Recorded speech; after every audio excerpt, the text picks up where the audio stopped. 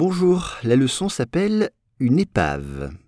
5 cadavres et 2 têtes humaines ont été découvertes à l'intérieur d'une épave sur les côtes japonaises. Once again, 5 cadavres et 2 têtes humaines ont été découvertes à l'intérieur d'une épave sur les côtes japonaises. On commence avec 5 cadavres.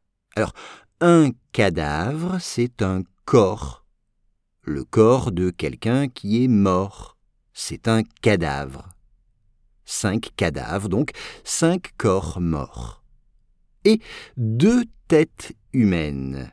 Une tête, head, une tête. Une tête est composée du crâne et puis du visage. Une tête, c'est le crâne et le visage.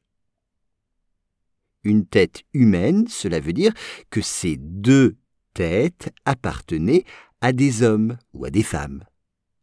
En tout cas, c'est à l'espèce humaine. Ce n'est pas une tête d'animal. Ces 2 têtes appartenaient à des hommes ou à des femmes. Ces 5 cadavres et 2 têtes ont été découvertes, à l'intérieur d'eux. À l'intérieur d'eux. C'est inside, c'est-à-dire dans. À l'intérieur d'eux, c'est dans. Exemple, mes clés sont à l'intérieur de la maison. Mes clés sont à l'intérieur de la maison. Ou bien, il y a le feu à l'intérieur de l'usine. Il y a le feu à l'intérieur de l'usine. Là, c'est à l'intérieur d'une épave. Dans une épave. C'est un bateau qui s'est échoué. Une épave. Un bateau à l'abandon. Un shipwreck en anglais. Une épave.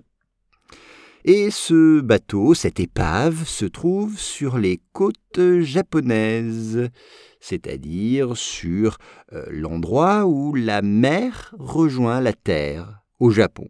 Les côtes, coasts en anglais, les côtes japonaises.